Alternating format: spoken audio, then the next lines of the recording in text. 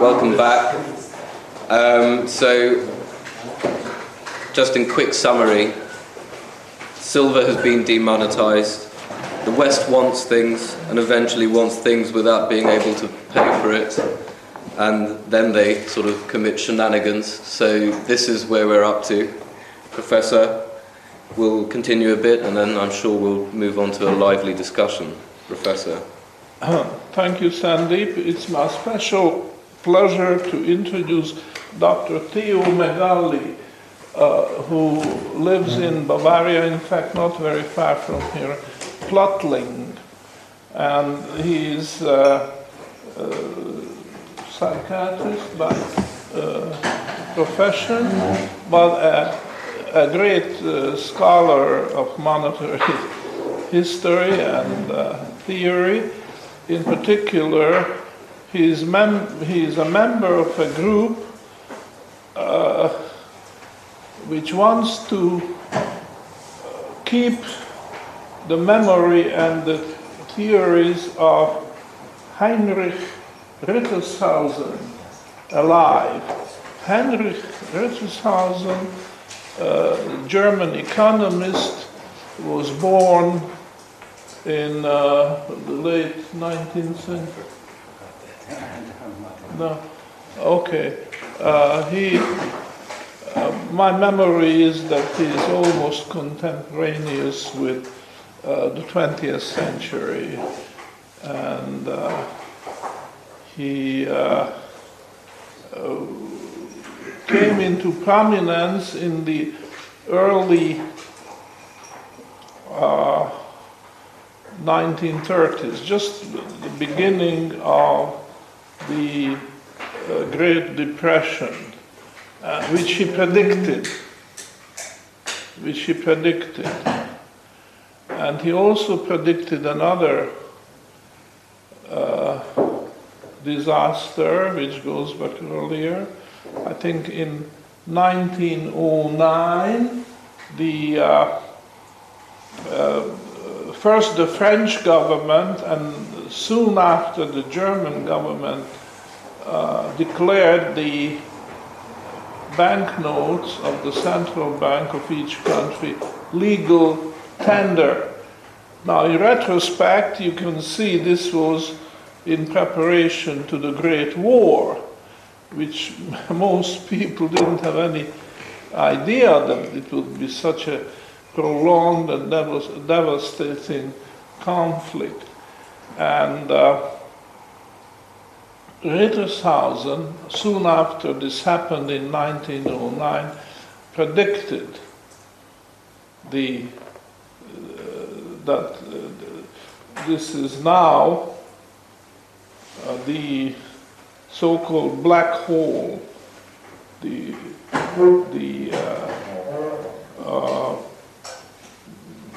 legal tender provision or protection, I would say, because that's what it is, protecting paper money. You see, without legal tender, it's gold and silver. With legal tender, it can be cut out, gold and silver, on the shortest of notice, which happened in 1914. So I have very, very great respect for Heinrich von Rittershausen, and tongue-in-cheek, in one of my papers, I compared him to Keynes, not as great economist, but I thought, or I said, that if Rittershausen had been born in England and Keynes in Germany, the world would look very different, because, you know, Rittershausen deserved the same fame what the world has accorded to Keynes, and Keynes deserved the role of an unknown German economist. Very few people, I really doubt if they even teach great monographs which Rittershausen wrote on gold and silver and the monetary systems in general. So I'm welcoming Theo, and I'm hoping that we can have some cooperation in the future. By the way, he is a charter member because the very first in that series, first we called it, what did we call it? Gold's and then University Live. And University Live, yeah. Because even prior to that, there was a Gold Standard University in the internet. So then it was Gold Standard University Live in a Hungarian city on the western border of Hungary. Szombathely, it was the first meeting many years. I hate to remember how many years it was. 2006 maybe? 2006. And Theo was, I call him a charter member because he was there, and very few actually. I don't remember, 6, 7 people, not more than. Not more than that. So that's welcome, welcome Theo, and I hope we can find a possibility to cooperate again in the future. Going back to my lecture, I talked about China. I talked about how advanced Chinese civilization was in the 15th century or earlier, and how the trade between China and Western countries started and became ugly. I had a thought. We talked about the Opium Wars starting in 1830, and the Second Opium War ended in 1860. And I asked the rhetorical question, were these opium wars or were these silver wars? I think with just as much justification we could say these were silver wars. Now, in 1860 they made this peace treaty again, which was very humiliating to China again, and gave further extraterritorial rights to traders, missionaries, and others on Chinese soil.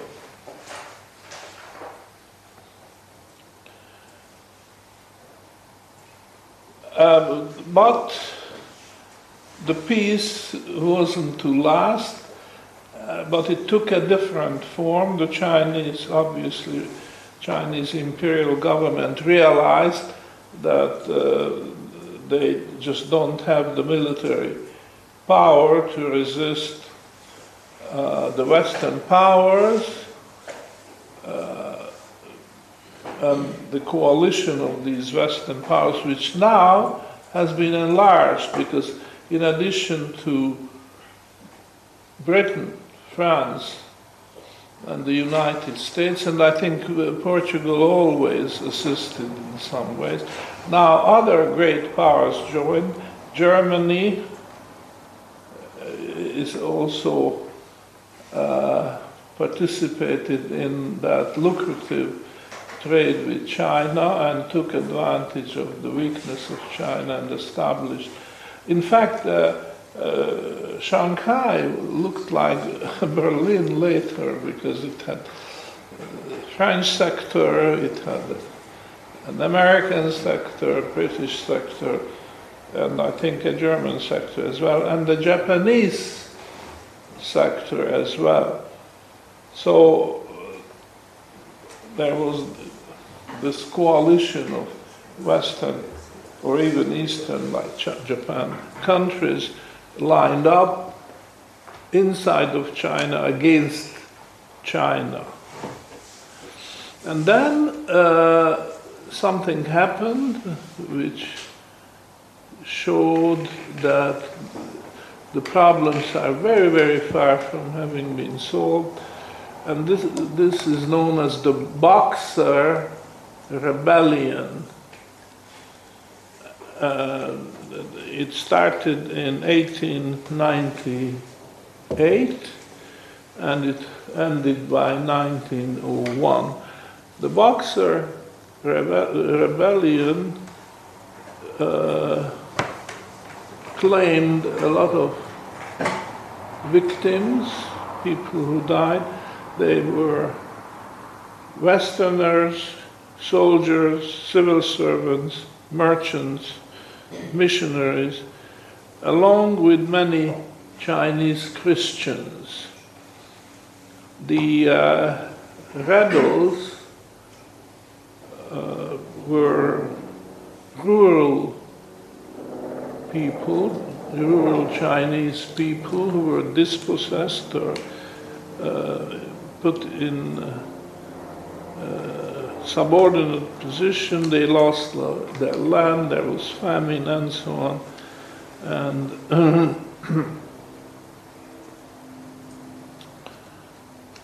And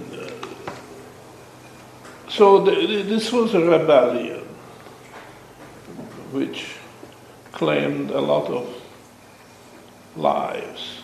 It was a reaction to these humiliating peace treaties and the chipping away of Chinese authority over Chinese land, and this frustration came to the surface in the form of that bloody rebellion. Well, that was an excuse that the coalition of the countries whose names I mentioned formally entered the fray with soldiers. They recruited an army of some 20,000 armed soldiers who came to China and fought the Boxer rebels, defeated them, but they also defeated the Chinese Imperial Army, which was really just an observer. They didn't fight the Chinese official army. But there is no question that the imperial government sympathized with the rebels and their cause, although it didn't initiate it. But once the rebellion was in full force, they couldn't conceal their sympathy.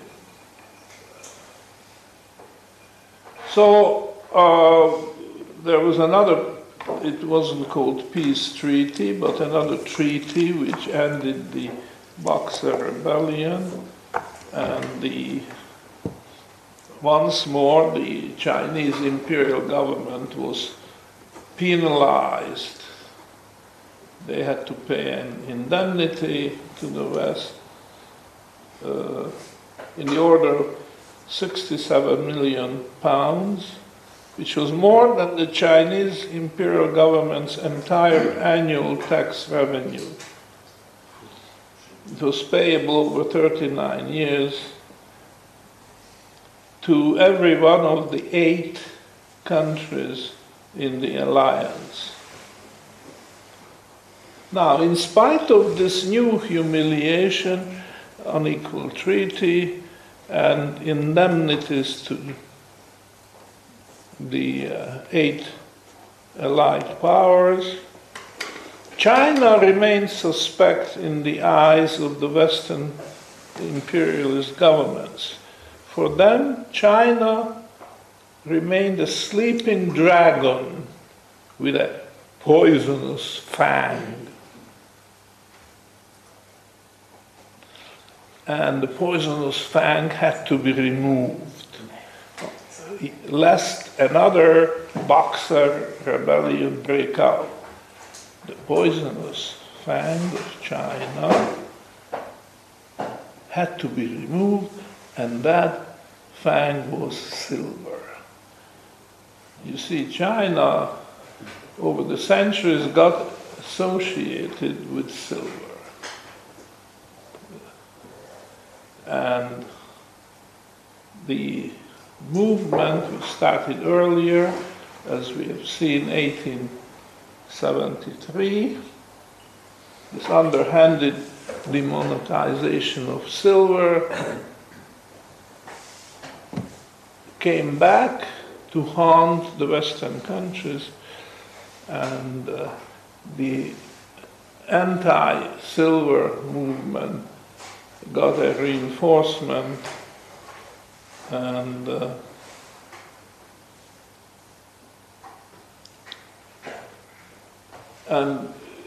we know it continued. The United States formally introduced the gold standard in 1900, so that sealed the fate of silver money in the United States.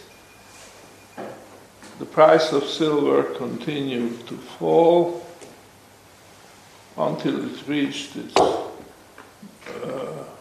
bottom in the 1930s during the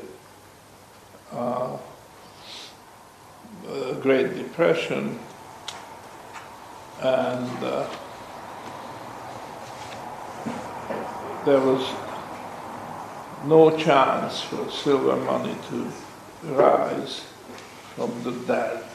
It was pretty well out of the question, and by that time it was an official policy, mainly against China. Now, China still had silver standard in the first half of the decade of the 1930s.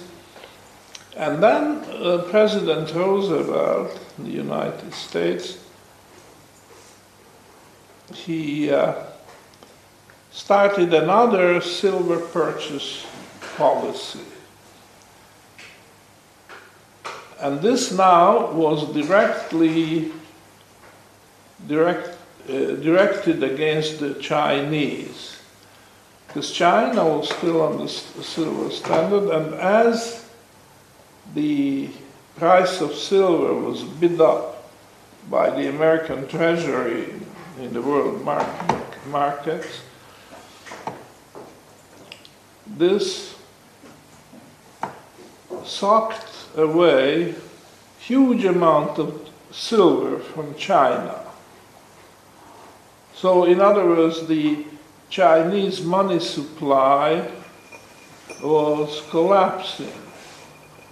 And what this means, of course, we all know, is deflation, falling prices, and all the misery which comes with falling prices.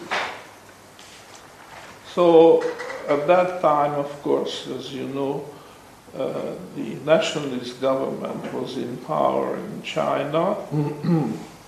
Chiang Kai-shek is the leading name. It's now the mid-1930s. And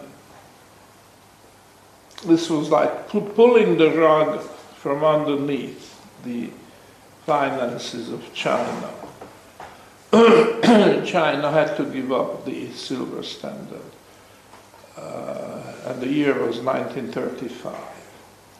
And as a consequence, the Chinese economy went through this convulsion, greatly weakened, and then of course it was free prey for the Japanese, which invaded Manchuria, occupied it, and so on. And now, okay, in World War II, the Japanese got defeated, as we all know. However, China was so weak that it didn't have strength to resist the movement of Mao Zedong, and the nationalist government collapsed and moved to the island of Taiwan, and that's where it still is, except that after the death of Mao Zedong, China, formerly still communist, introduced capitalistic measures, and there was a great revival of the Chinese economy. It became extremely strong financially. China became the world's greatest creditor nation. Now, there is this book of Friedman, which describes his conversion, first believing that bimetallism was historically not viable, and that's why it collapsed, changed his mind and believed that it should have been saved by bimetallism, or even it was the victim of such a conspiracy. And so he wrote a book on that. In fact, about 10 years of his life in the 1990s, he was already 80 years something old, and he summarized his research in this book. And characteristically, some of the papers which he wrote prior to this book, two papers were given the title The Crime of 1873, which of course was the slogan of the Silverides. So that's rather interesting. Now, I have criticized Friedman and pointed out what I think were mistakes in his reasoning, in his argument. I don't disagree with the basic principle, which he says that that bimetallism as a monetary standard did not die a natural death, but it was destroyed, it was killed. But I am criticizing his argument that there is a natural mechanism which would have made the bimetallic ratio constant.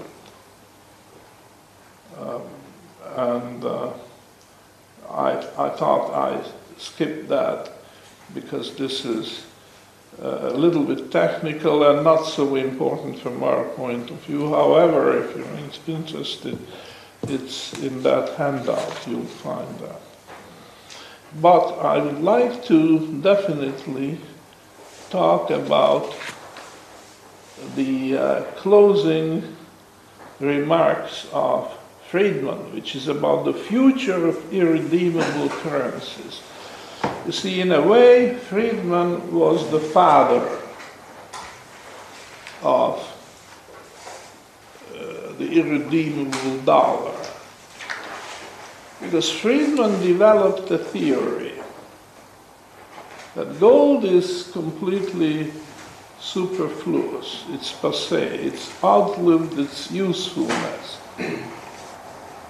and can be thrown out, and the paper dollar will survive indefinitely, he went on saying, under certain conditions.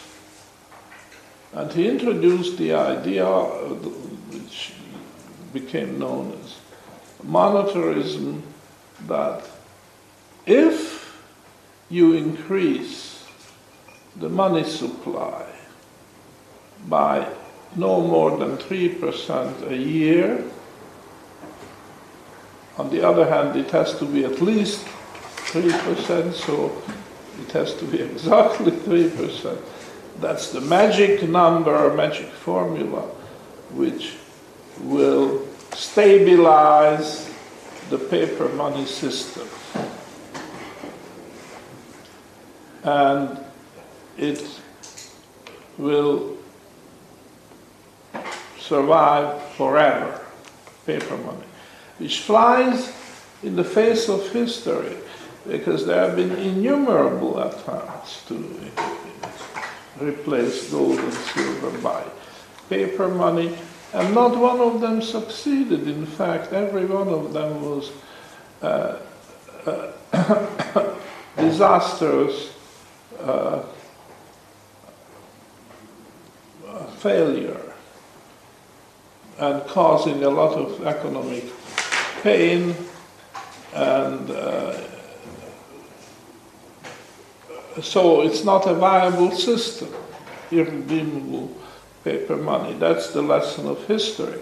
But here comes Friedman and he says, no, the trouble is that those who issued the money like assignats and the mandats in revolutionary France, they issued too much. And if they had a greater restraint, they would have succeeded. And then he talks about